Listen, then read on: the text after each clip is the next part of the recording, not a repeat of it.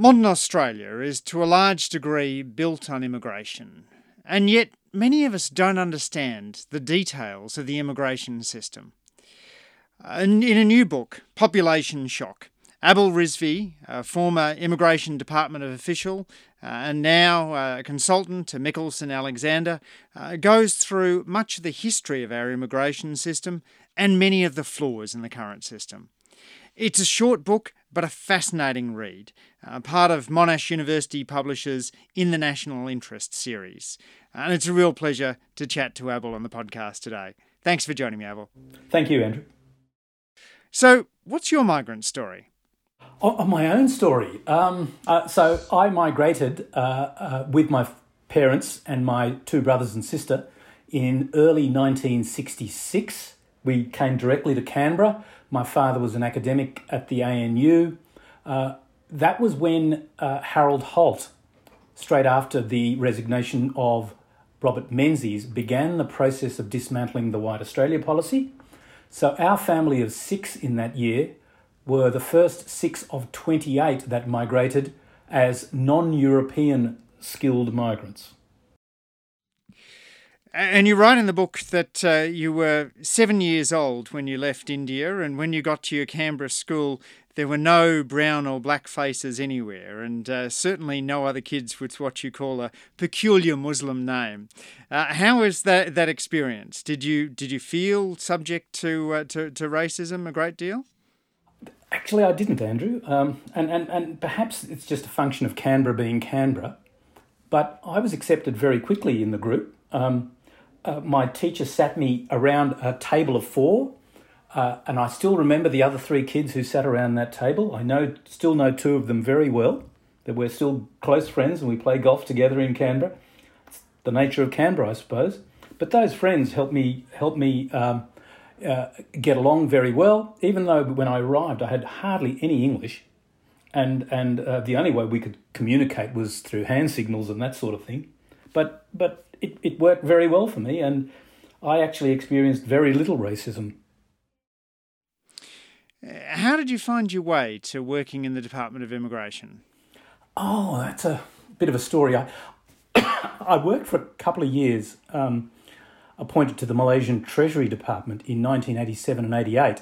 I was on secondment there, and I returned to the Department of Finance in mid-88.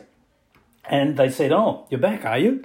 And they had no plans for me. And they said, "Oh, look, there's a vacancy here looking after the budget of the Department of Immigration." And they said, "Oh, can you do that?" And I said, "Yes, that's fine."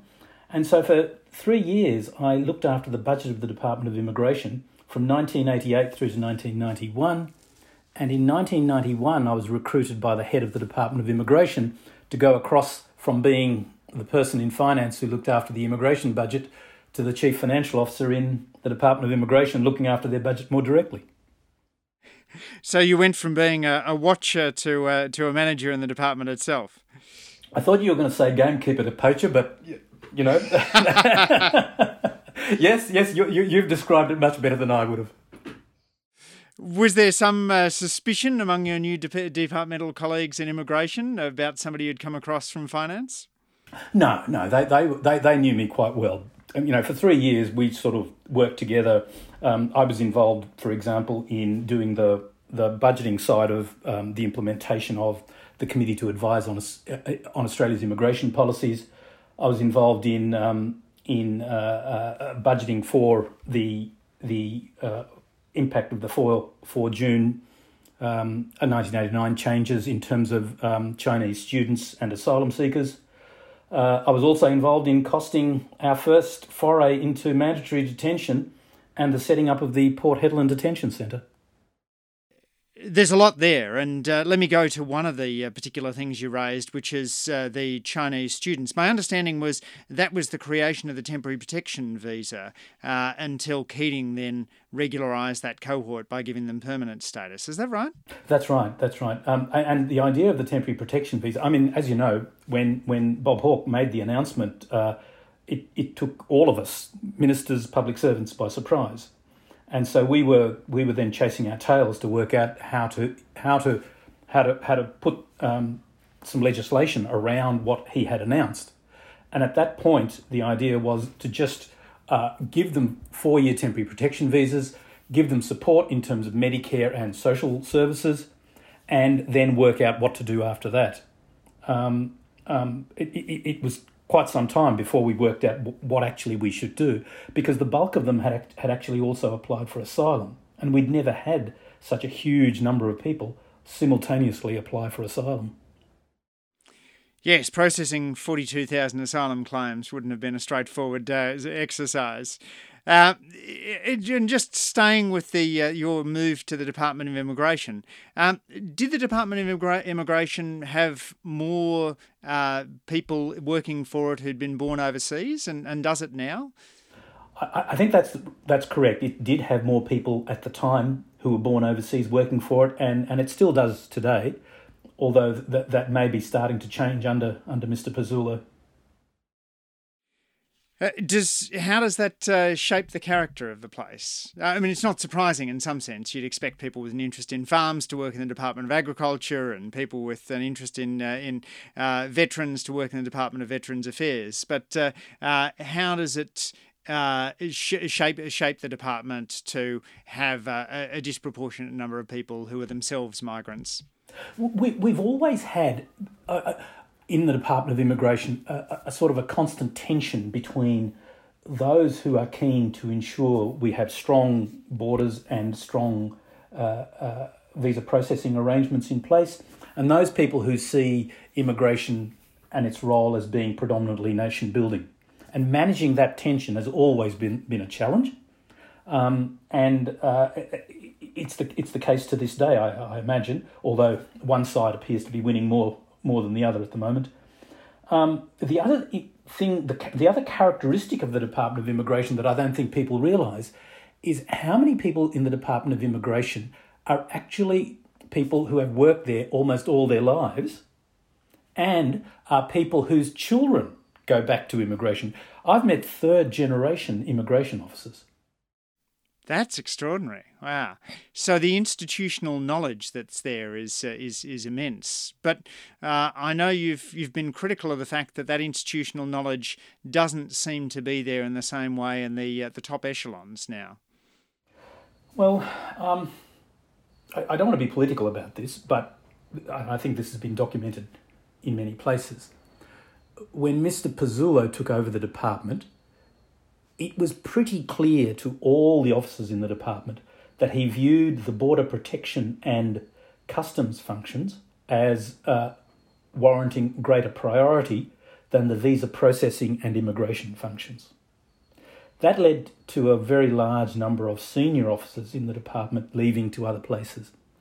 And at that point, we lost an extraordinary amount of institutional knowledge, which I think we are paying for now. So let's dive into some of the arguments around immigration. You're clearly a fan of how immigration has shaped Australia, as am I, and you have a beautiful analogy in your book, Abul, about the way in which Australia might be without immigration.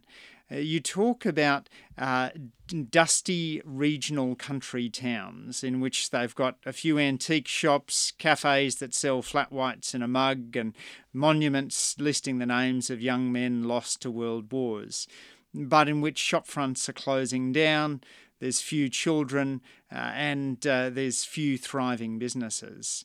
And then you say, very provocatively, without immigration, whole countries would have that character. Can you expand a little more on that argument? Yeah. If I might just go back to the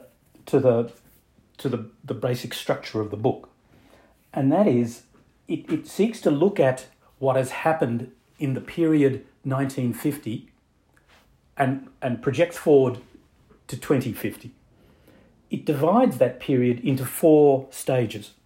The first, and the 4 stages essentially follow the life cycle of the baby boomers: childhood, adulthood, old age, and death. All countries will go through those 4 stages. That's inevitable. Different countries will go through each stage at different points in time. So, for example, and I delineate those stages using the ratio working age to total population. So during the childhood phase, the working age to total population ratio tends to decline unless it's propped up by immigration, as it was in Australia immediately post-war. Once the baby boomers reach working age, the working age to population ratio, of course, starts to rise. And it did in Australia from about the mid-1960s, 1970, through to about 2009-10. That ratio just kept on rising. It then starts to fall as the baby boomers come to old age, and then eventually you reach the point where there is a very large number of deaths, and the deaths exceed births, and the population begins to shrink. And what I'm saying is some nations have entered that third stage very early. So, for example, Japan entered that third stage in about 1990. We didn't enter that third stage until 2010. That's predominantly because of immigration. Japan has now entered that dusty old regional town stage where their deaths significantly exceed births, and even though Japan is trying to prop things up with some levels of immigration, they will not get very far with that. At the moment, their population is shrinking by about 500,000 per annum. By the end of this decade, that'll probably increase to 1 million per annum. Japan will eventually look very much like that dusty old regional town, dominated by very old people. Yes, I remember being struck in Tokyo on one visit. There was a street protest which had the same demographics as a Veterans Day march would in Australia. It was really striking to see a group of senior citizens with placards walking down the street. But as you say, the average age in Japan now is 47. Yes, and that was I think 4 or 5 years ago. It probably is now approaching 50. So you talk in the book very articulately about the number of migrants, but you also talk about the way in which the character of the migration program shifted, and in particular the shift of growing temporary migration.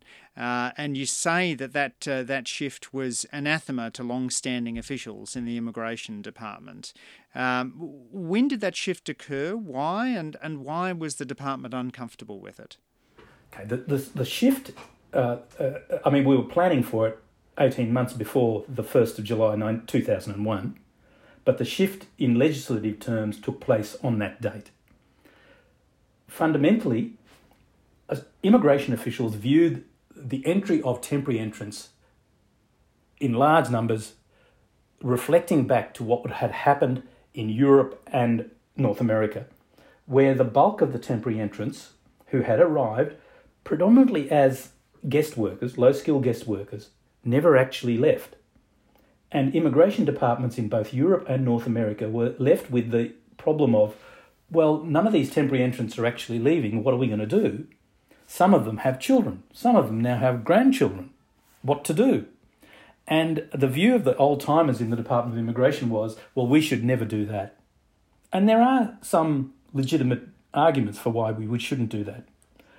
But what we did on the 1st of July 2001 in Australia was, I believe, slightly different to what was going on in Europe and North America, where people were predominantly being chosen on the basis of a low-skilled job, usually in farm work or construction or hospitality or somewhere like that, and who were never given a pathway to permanent residence. So we did two things that were different to North America and Europe. The first was we predominantly selected students and working holiday makers, probably very young people, who were going to study in Australia, acquire an Australian qualification, and we then put in place very explicit pathways for those people to permanent residence. So we were never going to get the large cohort of temporary entrants, or we were hoping we would never get the large cohort of temporary entrants who were exploited and abused as they got in North America and in Europe. We were looking for them to become permanent residents because we could see no other way of increasing the migration program without using the overseas student program to do so. So I really enjoyed Peter Mayr's book, Not Quite Australian, How Temporary Migration is Changing the Nation. And he makes an argument in that while there's a range of downsides of temporary migration, there can be a value in terms of improving the match of migrants to a country. Rather than migrants choosing a country from afar, there's a kind of try before you buy aspect to temporary migration in which people see whether they enjoy living in Australia, Australia sees whether their skills have fitted our labour market, and then they have a process of applying for permanency. Do you see some merit in that argument? Absolutely. That is very much the way we were thinking. We've got to go back and remember that what triggered this was 2 years of intense debate in Australia about the rate at which we were going to age. And so the primary objective of doing this was to slow the rate of ageing. And we have done that to a significant degree.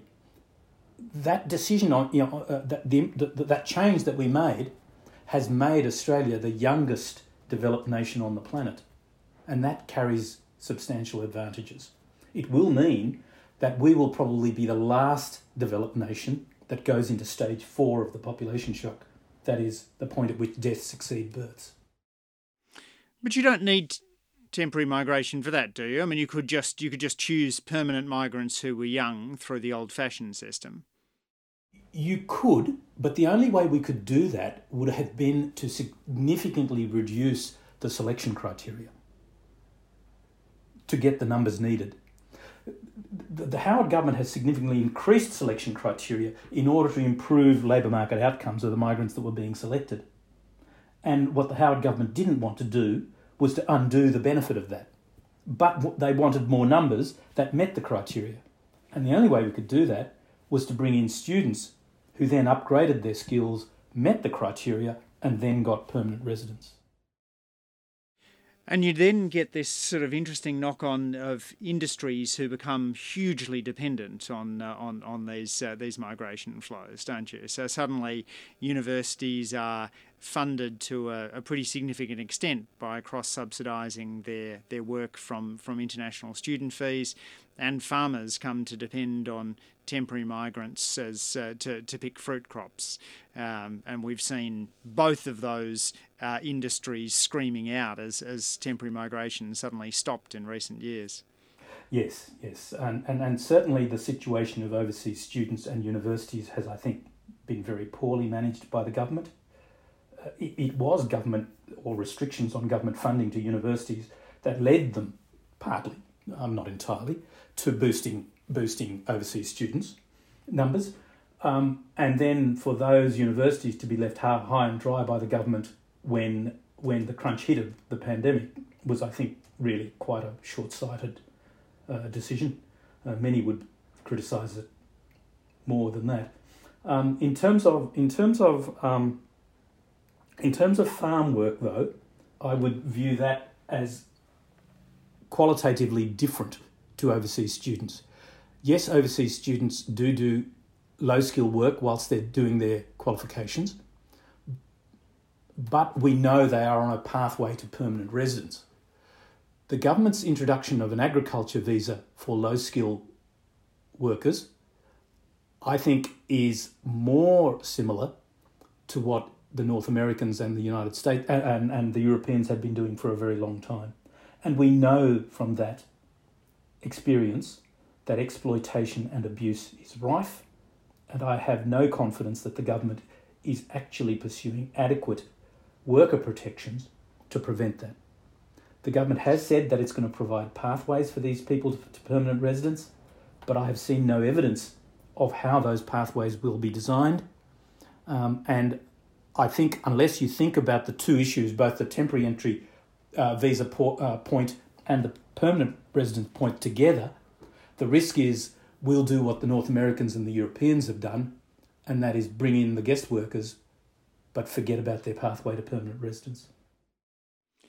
Yes, and the abuse of working holiday makers who go bush in order to get an extra year in Australia seems particularly problematic in a context in which the employer is effectively able to deny them their right to stay on in Australia if they fall out with the employee. Yes, and that is certainly an issue.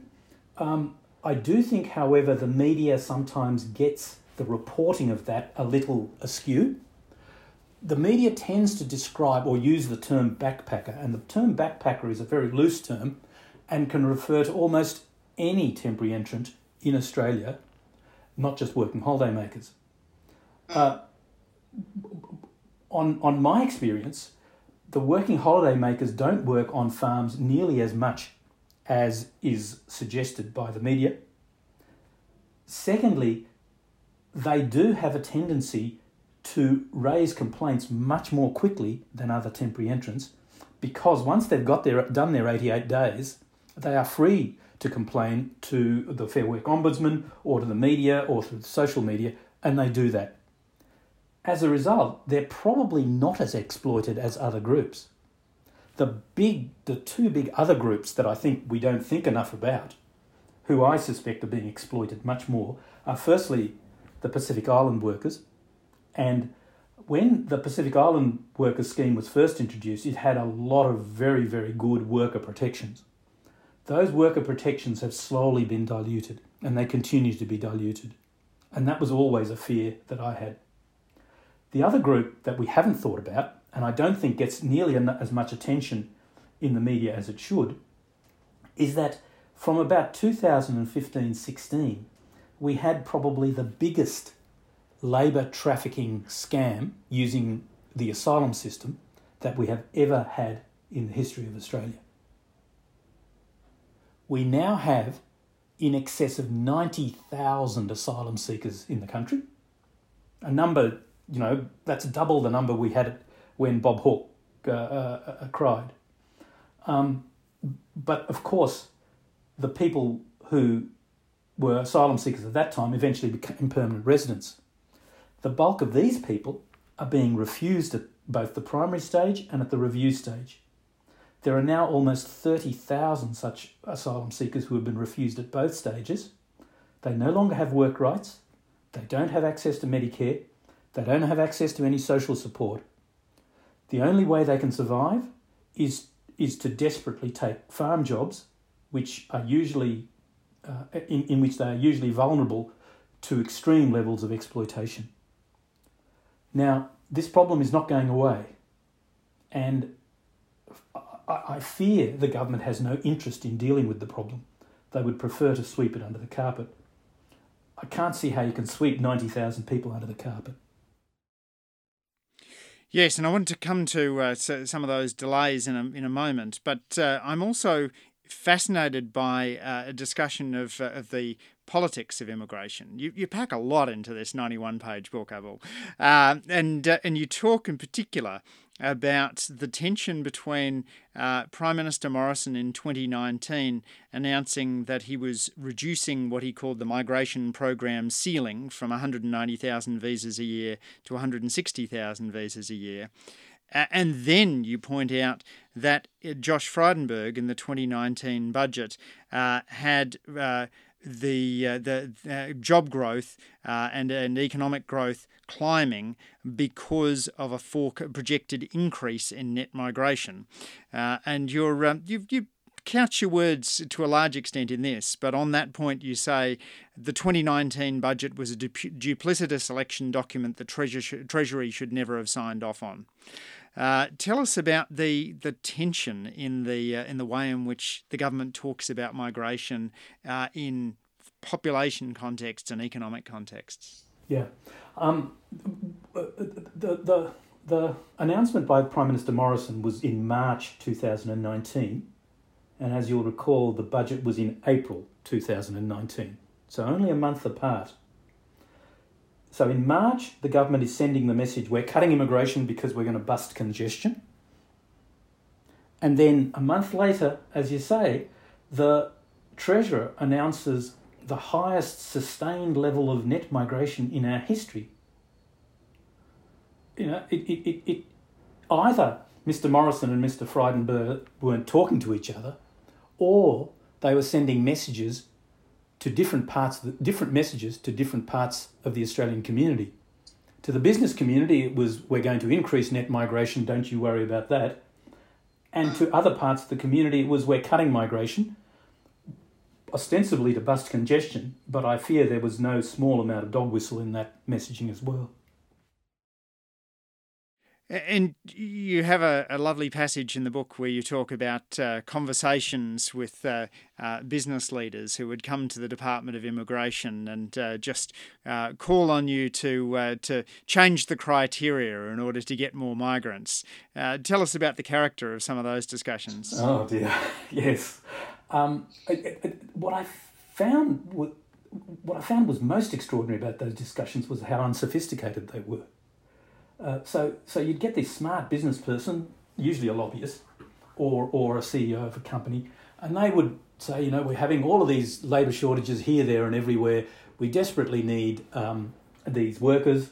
And I would say, well, what's the problem with the current criteria? And they would explain to me the workers they need are highly skilled. They always describe them as highly skilled. And then they would say, but they can't meet our criteria. And you'd always be confronted with, well, if they are so highly skilled, why can't they meet the criteria? and they would struggle with that. So what they would often do is come up with descriptions of the jobs that they wanted to fill, and they would exaggerate the way those jobs would be described. So a cleaner would be described as some sort of hygiene manager or something like that.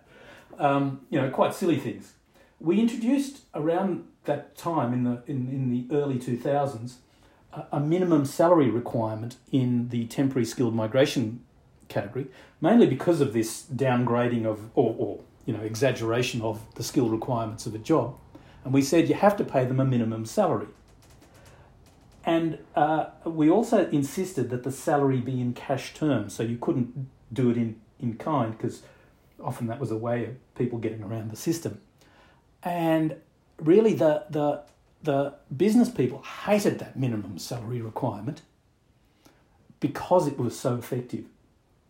Sadly, I find this quite scandalous, that minimum salary has not budged since 2013, which means it's just allowed business people to continue to degrade the skill level of the people they're bringing in and to reduce the amount they are paid. I just, for the life of me, I cannot understand why the government has allowed that to happen now for 8 years. And one of the things you point out too, Abul, is that those constraints exist not simply for economic reasons but for political reasons too, and that one of the ways in which Australia has managed to maintain strong public support for our migration program is because most people don't see migrants as robbing jobs. Exactly. And as long as we maintain a relatively high-skilled focused program, I think we can continue to demonstrate that. The issue really becomes at the low-skill end, where, as you know, the bulk of our unemployed have relatively few skills. So the unemployed are the people who are really competing for jobs with low-skill migrants. Now, I've only been in politics for 11 years, but one of the things that I've noticed shifting over that time has been that early on, the contact we would get about migration would be, will you support my application? And increasingly now, the correspondence coming into me about migration is, can you find out why my application is taking so darn long? And one of the ones that really struck me last month was a man called Zach Krause, who's 93 years old and was applying for an aged parent visa.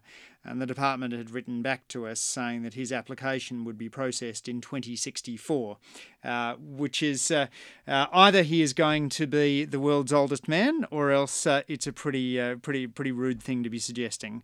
Why have the visa processing times blown out so much? The answer to that question varies depending on the visa category you're looking at. So in terms of parent migration, Australia, compared to United States, the UK and Canada, acted to restrict parent migration from as early as 1988. So Bob Hawke started tightening parent migration very early on, and that process has continued for a long time, such that the size of our parent category compared to the Canadian one or the American one or the UK one is much, much smaller. So we deliberately limit the level of parent migration fundamentally because of the long-term costs involved. Now, I know that sounds like an extraordinarily hard-hearted way of looking at this, but if you are faced with an ageing population, long waiting queues for various services, particularly health and aged care, you have to ask yourself, if you do allow a large level of parent migration, are you crowding out those services even further? So we have maintained very tight policies on parent migration since at least 1988. And so what happened in that case that you've described, unfortunately, is a deliberate outcome of policy supported by successive governments, starting from Bob Hawke. But there are other categories where there have been slow Just to stop you before you go into that other category, what's going on there, I assume, is that there's no other criteria by which the department could choose between those who've applied for parent visas. So if you're doing a point system, presumably you would go for you'd take the people with the greatest number of points, you'd tell everyone else no, everyone would get a quick answer, and you'd do the process again the next year. But I assume what's going on with parent visas is there's no criteria on which they can choose one parent over another? So Bob Hawke introduced what is known as the balance of family test, which looked at the number of children the parent had in Australia relative to the number of children the parent had elsewhere. And if the balance of the family wasn't in Australia, the parent would not be eligible. So there have been various criteria like that introduced that have reduced the number of people applying. But even with all of those criteria, and including financial criteria, there is still a very significant excess demand. And those people are processed first in, first served, and as a result, you have the queue that you have. Yes, and first in, first served really produces the fairest result in my experience. But I cut you off as you were talking about delays in other visa categories. So the delay that I think is most scandalous was the delay in partner visa places. So these are people who are the spouses or de facto spouses or fiancés of Australian permanent residents and citizens who are sponsoring that partner to come to Australia to join them. Throughout the period since 1989, when we introduced the codification of visa criteria, the Migration Act explicitly states that the government cannot cap the number of spouse visas. In 1996, John Howard asked me to limit the number of spouse visas. I said to him, I cannot do that, Prime Minister, because the law prevents it. And he said, well, change the law. We went back to Parliament and tried to change the law, and the Parliament said, no, that's outrageous, that you would limit the opportunity to migrate of the partner of an Australian citizen or permanent resident. So the law has been that way for a long time. But despite the law, the government has, since around the time Peter Dutton was minister, explicitly limited the number of partner visa places and allowed the backlog to grow and the processing times to get longer and longer and longer and longer. In my view, that action was unlawful. Last year, just before the start of last program year, it appears to me the government has at last recognised that its actions were unlawful and decided to start clearing the backlog. So all of a sudden, they increased the number of partner visa places to 72,000. The previous highest number of partner visa places ever in our history was 48,000. So this was a huge increase, and they've started clearing the backlog. So the processing times have sped up, which is great. But we should have never been in this situation. And it is a really good thing that the ANAO has announced, following encouragement from your colleague Julian Hill, that there should be an audit into the government's practices in terms of partner visa processing. And I suspect the ANAO will find the government's practices for 5 or 6 years were contrary to the Migration Act. What about the pace of processing for asylum claims? Asylum claims are also taking longer and longer, mainly because the backlog, both at the primary level and the AAT level, is now just so long, and there is so little resources being devoted to the function that those processes are taking a very long time. The problem with processing asylum claims so slowly is you reward the unscrupulous and you penalise the genuine. Why is that? Because the people who are genuine asylum seekers, who are genuine refugees, we should be recognising them as quickly as possible and fast-tracking them to permanent residence because they are genuine refugees and allow them to settle. Leaving them in the processing queue for a long time is just torturing them. For the unscrupulous, who have lodged an asylum claim knowing that it will be refused, the longer it takes, the longer that they have work rights and can continue to work in Australia without any consequences. Of course, there are consequences eventually, because when they are refused, then they're stuck. They're stuck in a shadow world where they will be constantly vulnerable to abuse and with nowhere to go.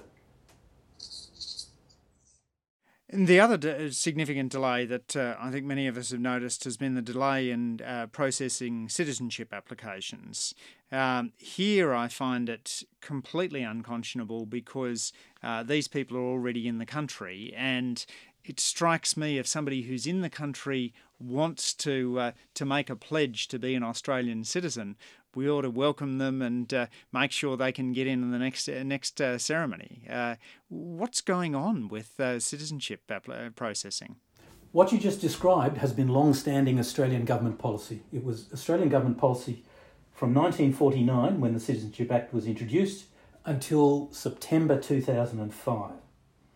In September 2005, totally out of the blue, Prime Minister Howard announced, without any reference to any public process or research or anything, that he would act to make citizenship harder to access.